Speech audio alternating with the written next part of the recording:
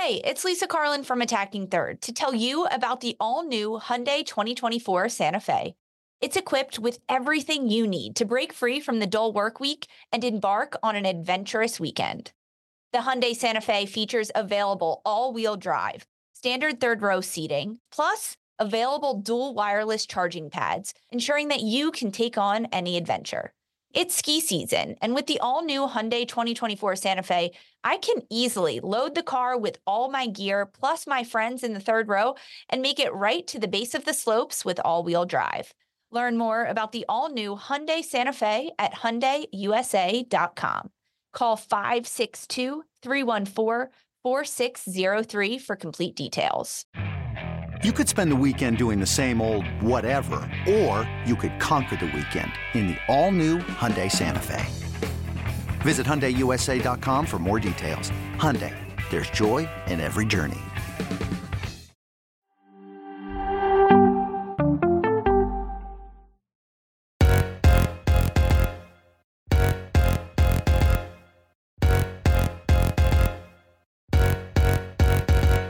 Hello and welcome to Attacking Third, a CBS Sports soccer podcast. I'm Sandra Herrera, lead NWSL writer for CBS Sports. Joined today, as always, by my colleague and co-host Lisa Roman, broadcaster and analyst for CBS Sports. On today's segment, we're chatting all sorts of news and notes about international football, NWSL news included. So before we take a deep dive into everything, go ahead and leave us a rating and review on your favorite podcast platform. We're also available on YouTube. Please subscribe to us right here at youtube.com/attackingthird, just to make sure you get all sorts of exclusive content, previews, recaps, and anything else, especially those alerts for whenever we go live, because you never want to miss out when we go live on A3. And we're back together, Lisa. We're doing this, me and you. How you doing this morning? No one else but me and you and everyone joining us live. Hi, everyone. It's good to be here. Yeah, you got to get those alerts because we go live a lot and you want to make sure that you're here with us. We stay live. We basically stay live. I mean, the season's around the corner. We're about to stay live. We're rolling out with our previews. We have another one tomorrow morning coming at everyone. We're doing every single team in the NWSL with previews. So stick around for that and stay tuned for your team.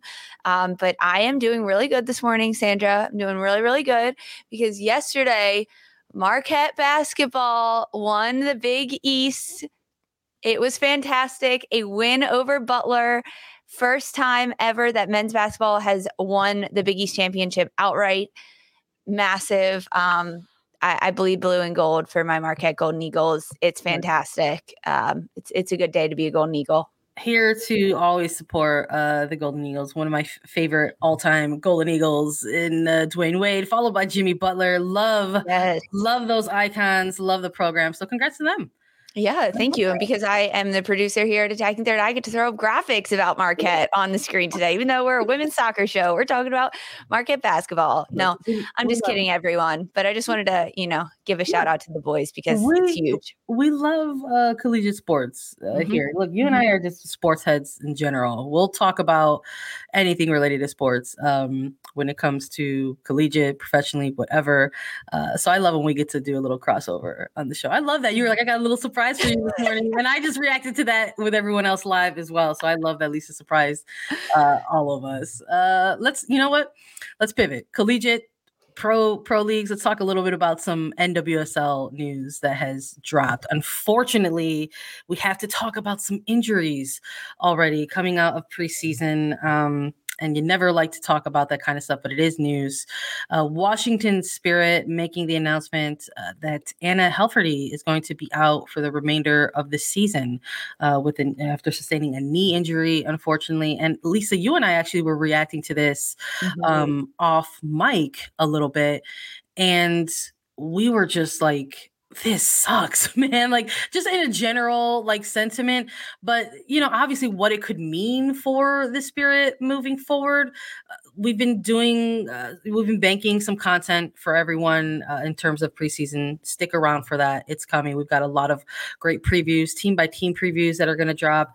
And when we're looking back on the preseason and the off seasons for some of these teams, when we were talking about the Washington Spirit, they were going to need to be like all hands on deck. Like every single person that they had on their roster was going to have to like buy in, because there's a lot of new things for the Spirit moving forward, even though they've got this great kind of young core, whether, it includes like an Eddie Sullivan or Trinity Rodman and Nancy Sanchez.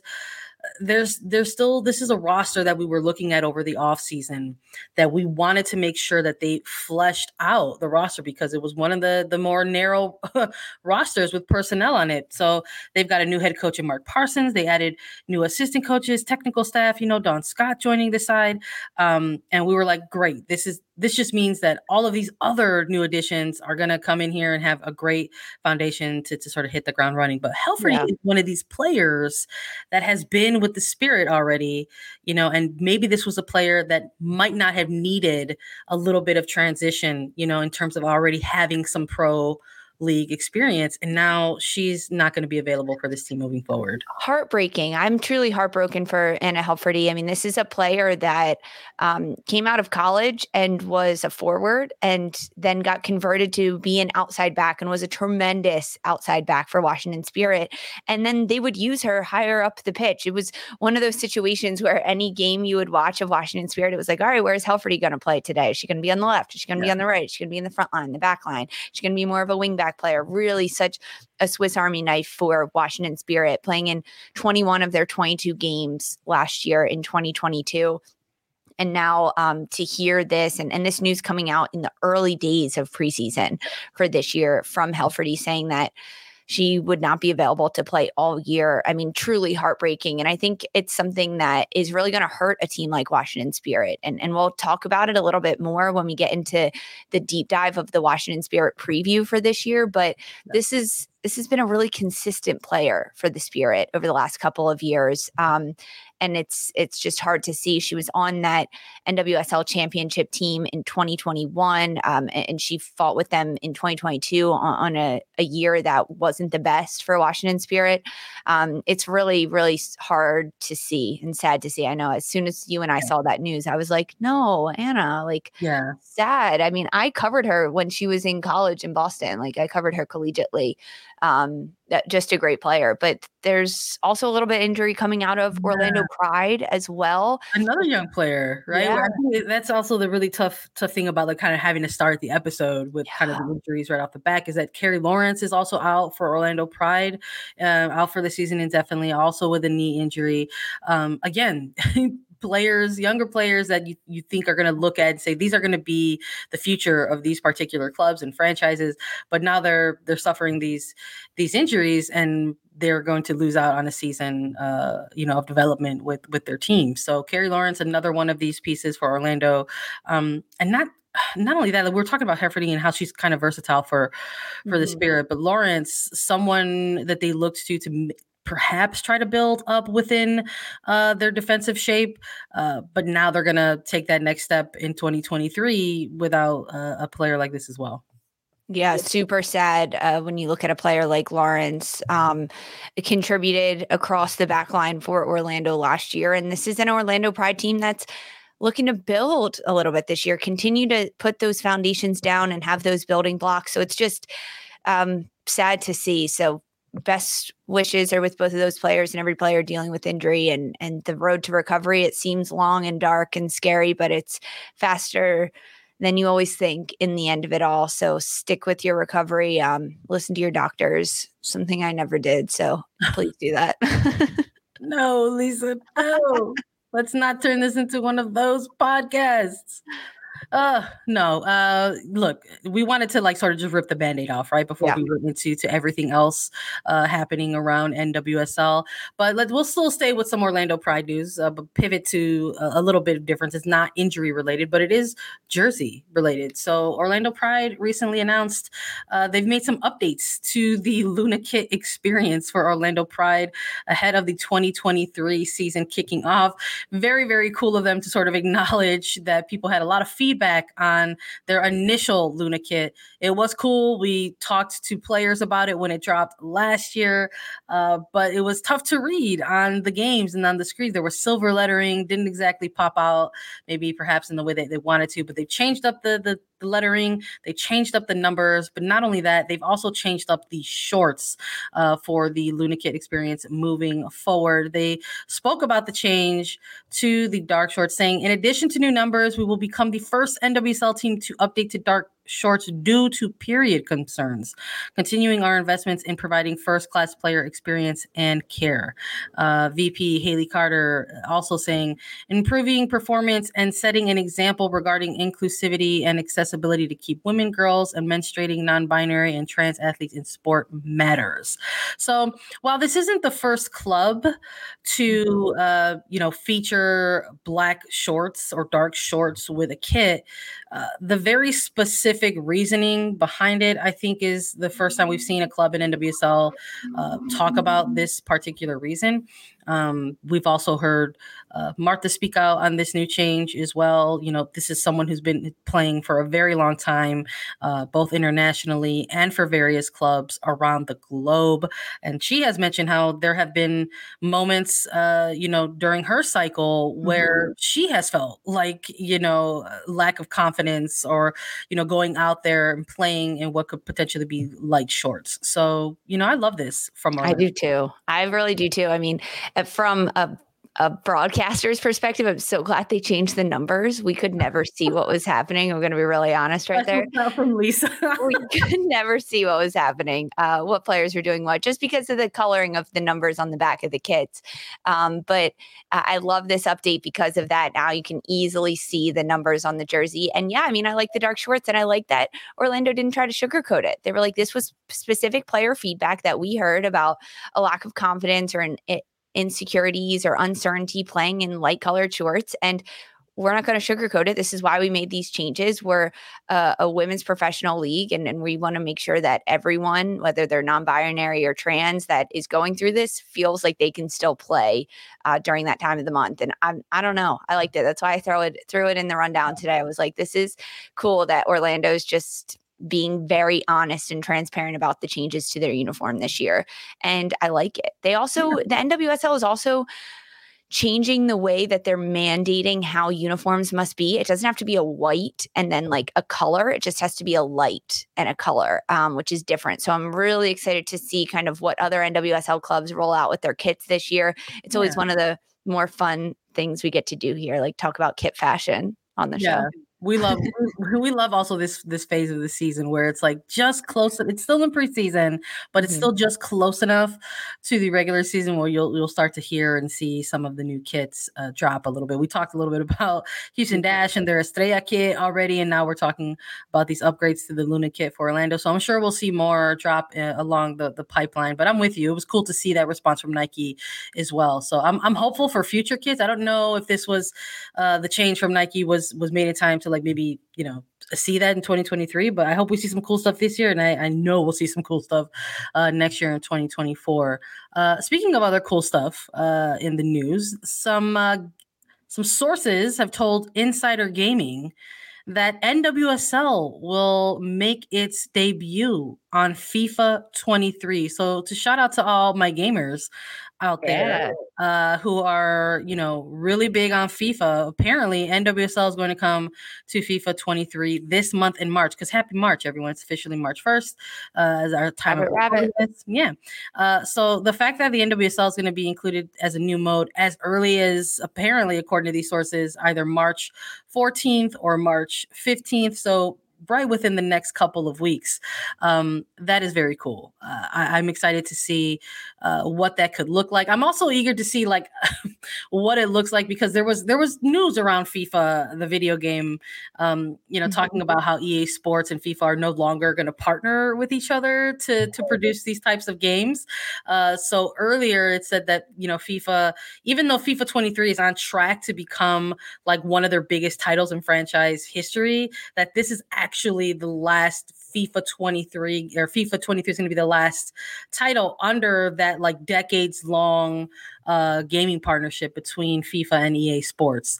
So EA Sports is actually going to rebrand. They're going to go to like EA Sports FC. There's going to be more announcements to the game. So I'm curious to sort of see like how this looks. I'm grateful that they kind of figured it out, and we're going to see NWSL in FIFA 23. So listen, I love that. I mean, first we get Sam Kerr on the cover of FIFA 2023 or 23, and now we get NWSL teams coming into it. I'm like so excited about this, honestly. I'm gonna ask you before we pivot to some things here.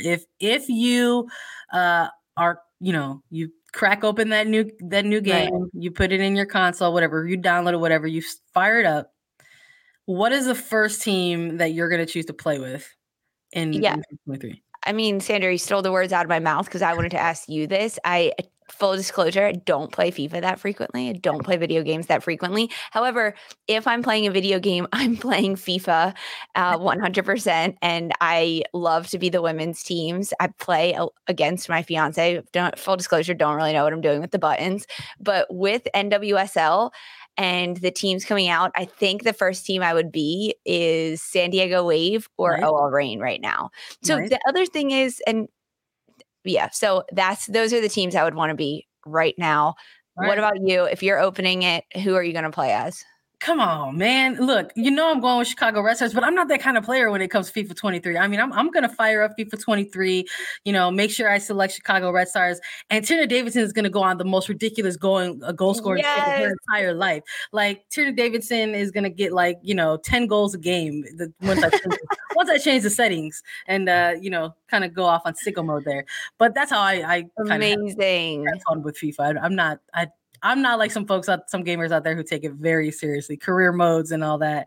You just like to have fun with it. Yeah, let me just fire it up and have a little bit of fun. And let us know, everyone that's joining us live, if you're listening as a podcast, if you get FIFA 23 and you play as an NWSL team, which club is going to be the first that you go to, the first that you're going to play as? Let us know in the comments on the live, on Twitter. Just tweet at us. I want to know. I'm super curious. Yeah, me too.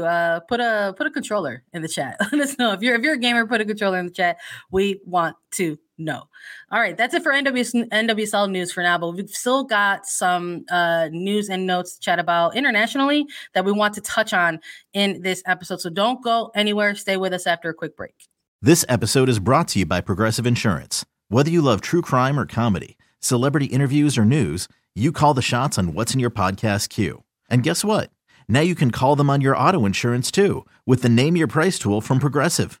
It works just the way it sounds. You tell Progressive how much you want to pay for car insurance, and they'll show you coverage options that fit your budget. Get your quote today at Progressive.com to join the over 28 million drivers who trust Progressive. Progressive Casualty Insurance Company and Affiliates. Price and coverage match limited by state law. Robert Half research indicates 9 out of 10 hiring managers are having difficulty hiring. If you have open roles, chances are you're feeling this too. That's why you need Robert Half. Our specialized recruiting professionals engage with our proprietary AI to connect businesses of all sizes with highly skilled talent in finance and accounting, technology, marketing and creative, legal, and administrative and customer support. At Robert Half, we know talent. Visit roberthalf.com today. All right, let's chat a little bit about some international news, and not just any international news. We want to take a second to chat a bit about the France Football Federation and the current state of France's women's national team. There was some news that came out that we wanted to wait a little bit to touch on because it sort of felt like everything that was occurring was happening over the course of a cycle. We wanted to make sure that we had as much information in front of us before reacting to this, essentially. But last week, there was a reaction to France football legend, in my opinion, Wendy Renard, and an announcement that she made in which she was going to step away from France's football team due to a number of reasons. She had put out a statement saying that she just, unfortunately, as proud as she was to have represented France and worn the jersey, she just could not continue to be on the team in its current system and in its current state. And it was devastating to hear that for a number of reasons. Number one, obviously, it's because it's freaking Wendy Renard, probably one of the most prolific players in France football history. Number one. Number two, this is months away. We're talking months away, 5 really, from the World Cup. And we're also talking about a team that, compared to some others within the landscape, I think there's a lot of perception out there for some folks that when you're looking at maybe the top 1 and 2 in the world in terms of current form, like you're looking at England, a lot of folks are looking at United States.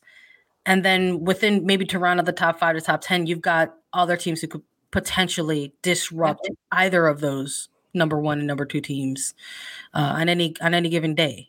And France is one of those teams because of the talent that they have.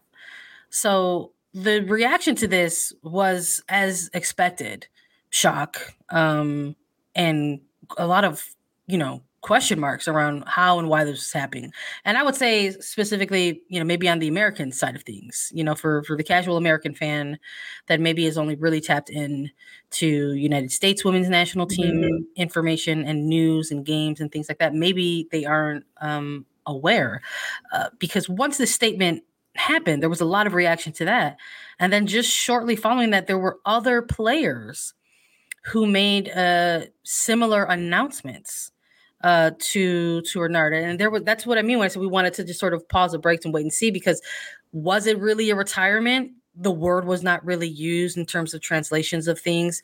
When it came to Marie Antoinette Katoto or Diani releasing these announcements, similar phrasing, also referring to Renard as their captain, saying, hey, following the leadership of my captain, we too are going to step back. We just cannot compete in these environments. And it was it's incredibly brave. It takes a lot of courage to essentially stand up in the face of your federation so close to a World Cup.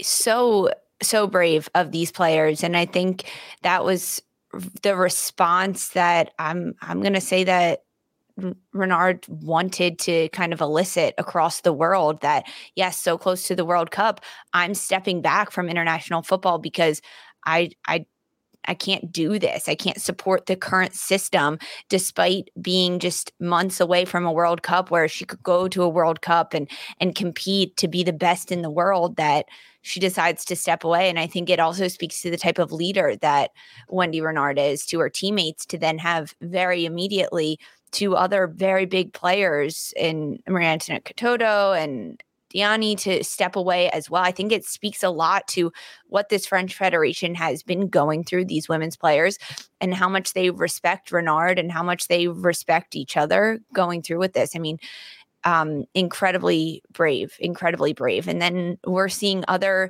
international players from around the world supporting Renard's decision, right? I mean, Ada Hegerberg was one of the players that came out, a former Ballon d'Or winner, a Lyon teammate of Renard, saying that she supports this.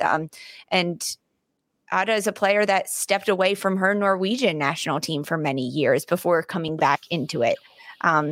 There's a lot of distress happening at the international football level. And I think right now we're in a very unique position in the history of women's football, where we're seeing some incredible steps and strides being taken in terms of certain types of funding or how many debutantes are going to the World Cup this year. And there's so many bright spots in the world of women's football right now, because the gap is closing between talent at the highest nations and some of the debutantes of the World Cup this year. But there's also such a dark side to it as well, where these players are not able to fully be themselves. They're not being paid equally. They can't express themselves. They don't feel safe. They don't feel supported by their federation, by their employers. And now we're seeing these players speaking up and saying that they will not put themselves through it. Some of the French players saying that it's a mental health thing, that they're going to step away from France football for the time being. But not entirely clear off the bat, but I think a little bit more clear now that it's not a retirement from the game. It's more just that they are removing them from a situation that they don't feel comfortable in and they don't feel well respected with their employer in those positions. I was curious as to how the news cycle was going to develop, because once we saw that the statement come out from Renard and then we saw a couple other players follow suit, I was curious if this was going to be something that was similar to or perhaps mirrored what we saw from Spain. And I remember when we did our episode about that, when we recap the news of Spain, so that was a little bit more, I don't know, calculated and organized. And it was something that those players, Spain's national team's players, it was evident that they wanted to try and handle this on their own. They did not go to media with that email announcing the 15 players who will not, accept call-ins until change happens. This was all done in an email chain. It was all organized. It was the same email from all 15 players, and it was to specific members within the federation. And it was the federation that put them on blast. So when we're talking about France, and when I saw this statement from Renard, and then we saw the other statements from Katoto and Diani, I was kind of like, there's some differences here, but there's still a lot of common threads. I don't know what it is about the months that build up to a World Cup where you find players at their wits' end. And I think we're asking ourselves, like, how did it get to this point, right? I think the timing is not at all surprising, because it is the lead up to the World Cup. These federations are asking more and more from their players every single day the closer they get to the World Cup. I mean, despite not having equal pay or equal funding or equal situations and support from your federation still wants you to win and do well, but they're just going to try to get everything out of you without paying you for it, without treating you fairly. So I think that is why we see so many of these breaks happening right before, and I mean breaks in foundation happening right before major tournaments, because the federations are asking so much of their players, and these players are wanting to be in those high pressure situations to play for their nation, but they're not being treated fairly. And I think that's really kind of what it comes down to. And with these French players, Katoto, Renard, they're saying that they're unhappy with the management of this team under the current manager, which Renard and Corinne Diacre had a bit of a back and forth, right? I mean, Corinne stripped Renard of her captaincy. That was in 2017. And then she was finally named captain again in 2021. And Renard is this center back that has been prolific. It's like the epitome of a center back is Renard, Wendy Renard. That's who you think of. So it's been ongoing, but I think the cracks in the foundation get so big when you lead up to a big tournament like that. And that's why we see it happening just months before the World Cup. And I wouldn't be surprised if there continues to be more cracks and more news that happened over the next few months. No, absolutely. And I think like you could sort of look at this France national team. And yes, we're sort of at what feels like the tip of the iceberg, right? Mm-hmm. So it's getting a lot of headlines because of the player that is dominating when somebody like Renard. But when you're mentioning Diacre and you're mentioning 2017, I mean, I don't know how more on record a player can get when they write about that experience in their book. Renard had an autobiography come out. She detailed that experience, talking about like a first camp under Diacre, where she was like, yeah, you're not going to be the captain anymore, and how that's devastating for a player like that. But you try to move past it and try to move forward. And unfortunately, it just sort of seems like those relationships just never got off to good. They didn't get off to good starts, and they essentially didn't improve. But this is just Renard, right? We've for folks who aren't aware, I mean, there's a long timeline here of players who have been omitted from rosters, who have no longer received call-ins into camp for France's national team, whether it was somebody like Gaëtan Tiny, we've heard from Amandie Henry, Eugénie Le Sommer, we've heard from before in the past. I mean, Sarah Bouhaddi was the longtime goalkeeper of this team, and had a lot of a responsibility both for club and country, right? So primarily the goalkeeper for Lyon, and once upon a time for France. But in a similar fashion, Bouadia has been estranged from this team. Right. Took a similar stance that I can't, I've got to step away, and we'll revisit this in the future. So there's several players. I think when you're looking at the entirety of Diakry's time with France, and the fact that it has escalated to this point in 2023, months ahead of a World Cup, and now your captain, Renard was eventually given the captaincy back in 2021, but you essentially have what is the current captain saying, what, I'm out. It's not worth it. It's not worth it to go through these experiences anymore. 5 months out from a World Cup. So we were curious about if there was going to be, if there was going to be another shoe to drop. The France Football Federation did have a response. They said that they wanted to, have a meeting with these players, and an executive committee would try to address those issues at hand. And this was supposed to take place yesterday, February 28th, yesterday at the time of this recording. Not a ton of updates. Football president Noël Le Graët has resigned. And then that is just like perhaps a whole other episode in itself. But there's a lot of very disgusting reporting and details around his resignation and inappropriate behaviors towards women, etc., sexual harassment, bullying allegations, all kinds of disgusting things. But there hasn't been exactly a decision that has been made about Diakry and her time with this team. Yeah. And the clock is ticking. The World Cup is months away. Basically the France Football Federation was essentially going to decide about Diakry's position in this meeting that happened yesterday, Tuesday, February 28th. But because the president resigned and stepped away, so now we have the FFF vice president stepping in as the interim president, they basically said, okay, well, we can't fire Diakry yet at this point because we just lost our president. So we have to put out that fire first and get some semblance of who's in charge and structure back at the federation before we continue to move forward with what's specifically happening within the women's team. They also made an announcement saying that the group was to form a decision about Diakry, the head coach of the women's program, by March 9th. That was reportings coming out that I saw out of Football.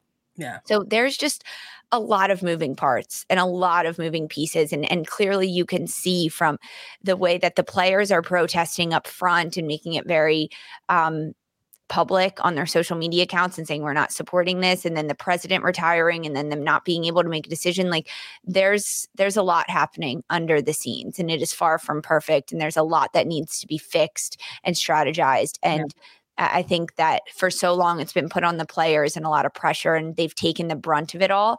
And when the players stand up for themselves and say, hey, we're not going to do this, we're not going to put ourselves through this, I'm taking this myself out of this situation because I don't want to be in it.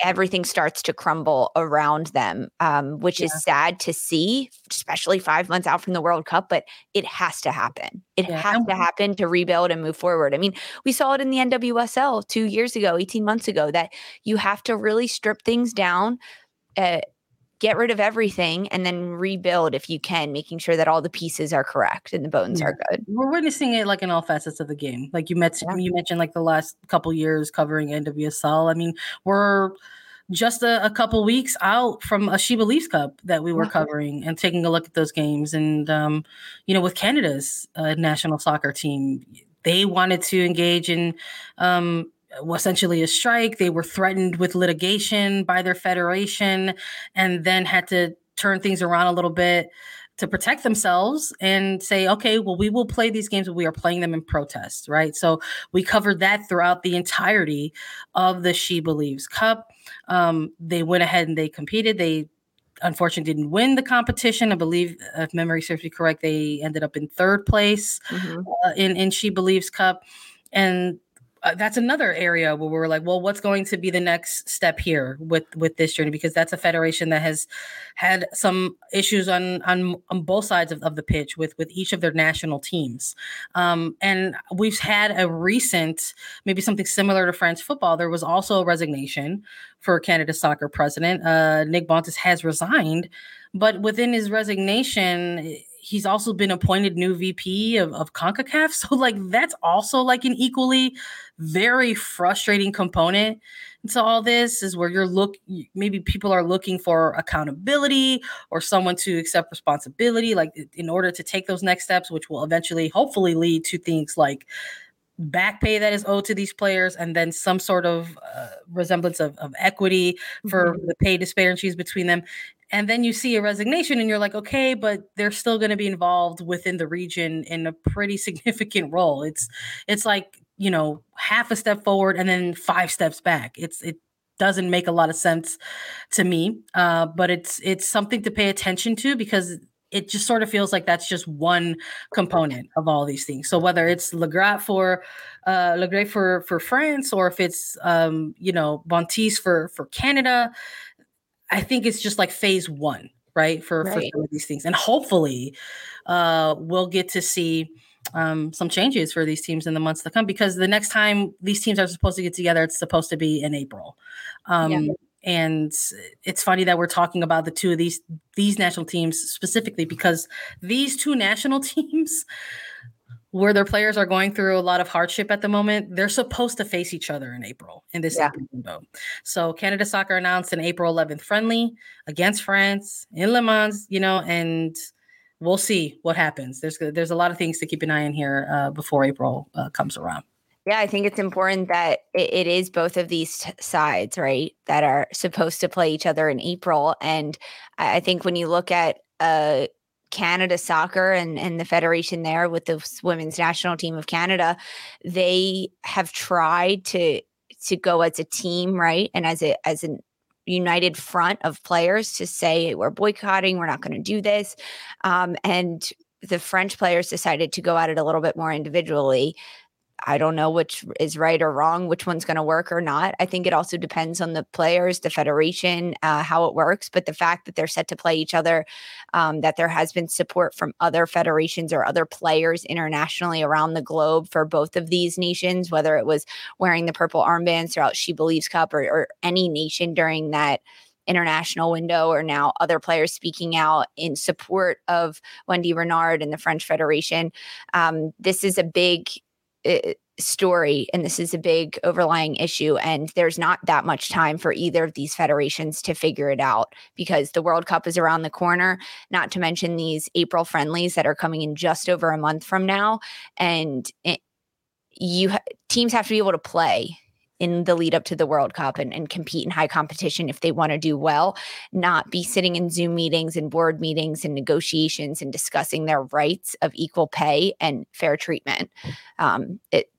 It's a lot. There'll be more of this story unfolding, and we will keep everyone up to date and filled in on it, because there's a lot that's going to continue to happen. Yeah, stick with us. We're going to chat about some awards, and we know how much you all love to hear us react to the award season. So we're going to take a quick break. Stick around. Mom deserves the best, and there's no better place to shop for Mother's Day than Whole Foods Market. They're your destination for unbeatable savings, from premium gifts to show-stopping flowers and irresistible desserts. Start by saving 33% with Prime on all body care and candles. Then get a 15-stem bunch of tulips for just $9.99 each with Prime. Round out Mom's menu with festive rosé, irresistible berry chantilly cake, and more special treats. Come celebrate Mother's Day at Whole Foods Market. This episode is brought to you by Shopify. Whether you're selling a little or a lot, Shopify helps you do your thing, however you cha-ching. From the launch your online shop stage, all the way to the we just hit 1 million orders stage. No matter what stage you're in, Shopify's there to help you grow. Sign up for a $1 per month trial period at shopify.com/special offer, all lowercase. That's shopify.com/special offer. All right, let's talk about FIFA's best awards. Like all awards seasons, a lot of the winners earned a lot of reaction. Everyone loves to chat about who won, who didn't win, why. But we got to talk about best player. We got to talk about best goalkeeper, best coach. We got to chat a bit about FIFPro Women's Best World 11. Let's maybe start with the big three, and then we'll go into sort of who rounded out the starting 11. Best coach, Sarina Wiegman won for best coach. Mary Earps won for best goalkeeper, and best player, Alexia Putellas taking home a second consecutive award. Mary Earps, let's chat a little bit about her time with the Lionesses. Listen, I think everyone remembers the very epic summer of soccer that took place during July. And I think maybe we could talk a little bit about Wiegman in the same breath that there were going to be a number of representatives of the England women's national team within these awards just because of the very, very, very epic run that they went on during July. They're reigning European champions. They are, in my opinion, the best team in the world right now based on form alone. Oh, yeah. I think if you want to also take a look at record, you could look at that too. Pretty much undefeated in their time under Sarina Wiegman. So she's also probably the key catalyst, right? Maybe we could talk a little bit about Wiegman's time as Lioness coach as well. Has sort of really turned around this program a little bit. Lioness is, they're a national team that has had some talent for quite some time. Last time the United States saw them in a World Cup was literally just in the 2019 World Cup in the semifinal, a 2-1 win for the United States. And they went on to win that World Cup. And it just sort of felt like that Lioness team for a long time was just sort of missing a little bit of something. Mm-hmm. And it's funny what happens when you sort of go out and make the right coaching hire at the right time. And it just sort of feels like everything is coming together for the Lionesses at the exact right time. And you got to love that feeling heading into a World Cup.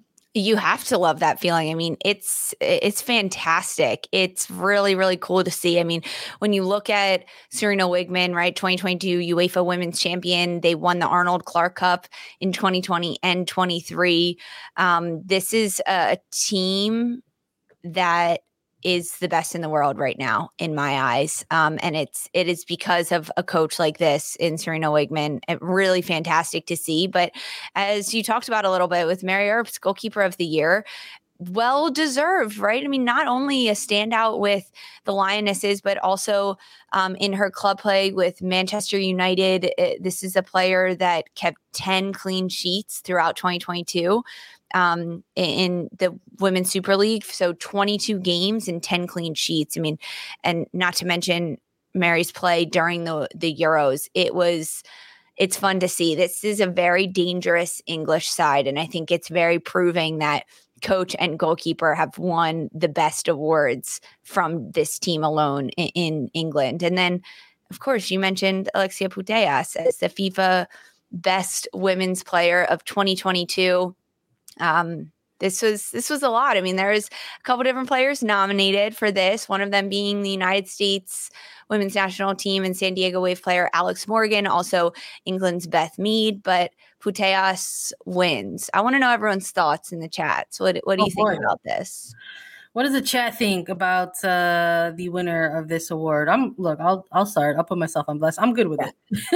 I'm good with it. I'm really fine with it. I think in terms of the build-up to this award, I think there was more discourse around that before you actually got to the three finalists.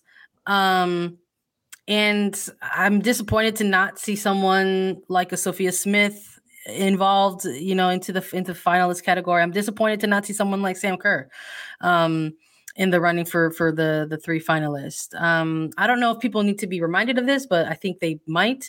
The best award, the consideration for this award takes place from the day after the Olympic final, which is in August in 2021, to the day of the Euro final, which is in July of 2022. And before, Putellas had that devastating injury that actually took her out of the Euros, she was actually playing a lot of kick-ass soccer.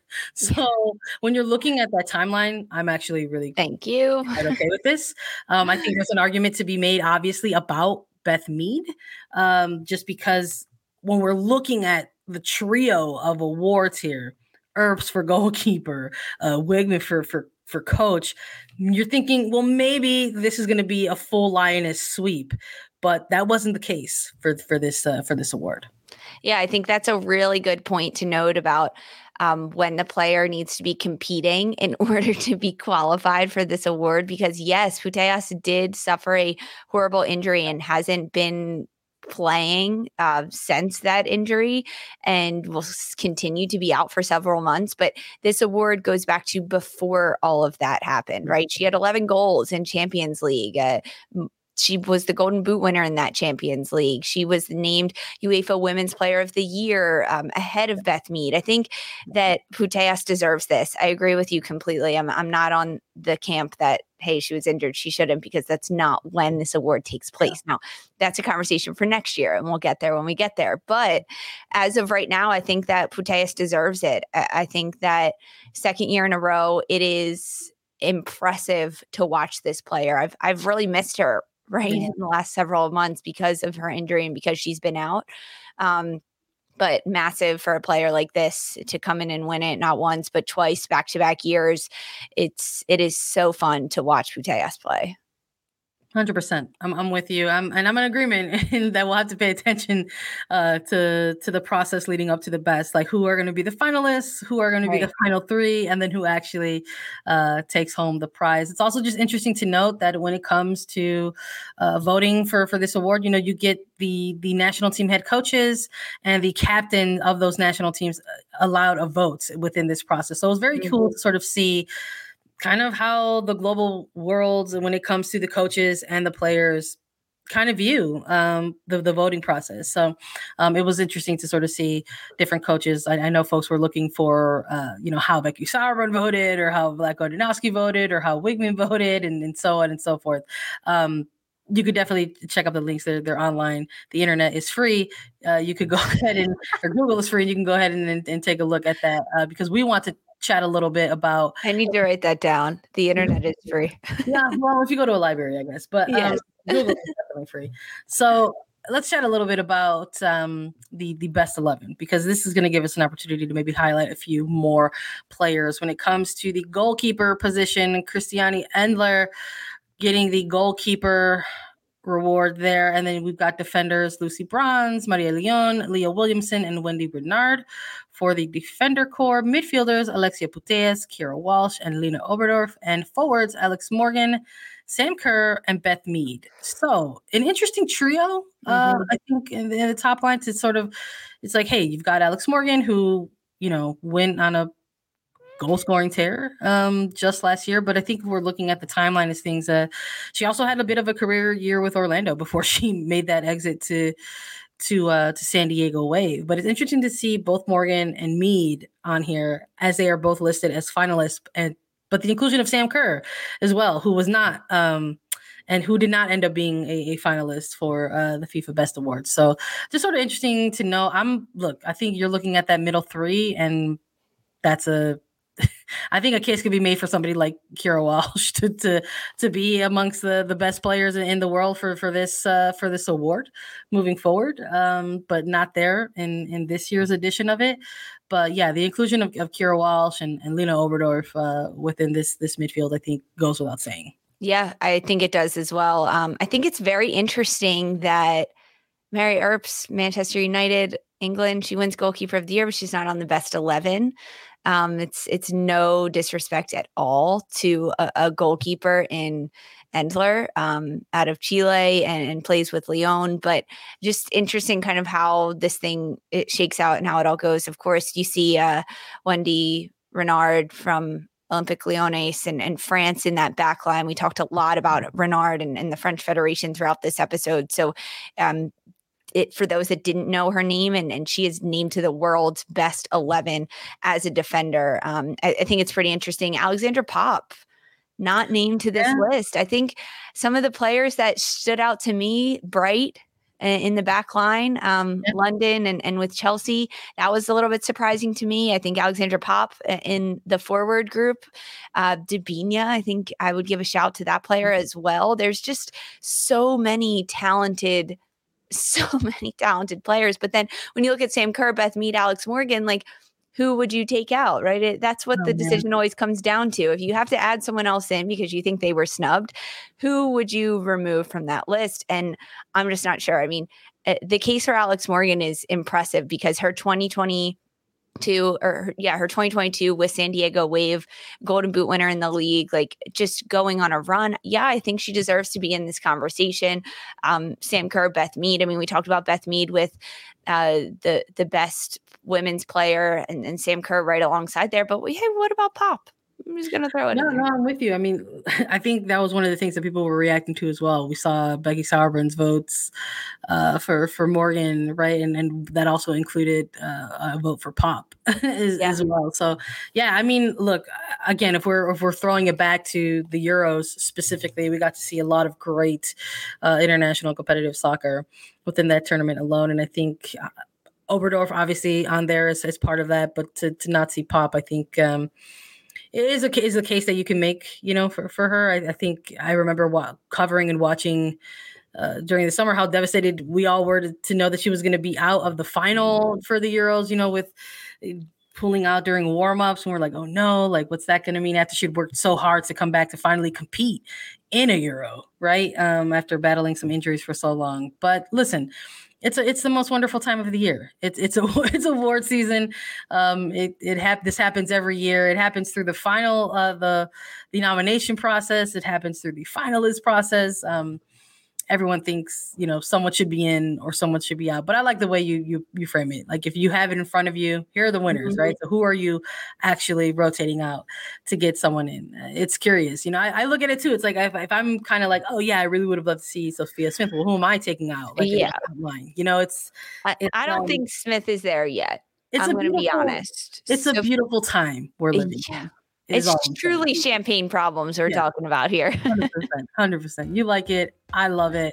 But that's all we've got for you today on Attacking Third. Thank you all so much for joining us and listening along. Download, follow, and listen to us anywhere you get your podcast. You can watch us too. Subscribe to us on YouTube to get alerts for whenever we go live at youtube.com/Attacking Third.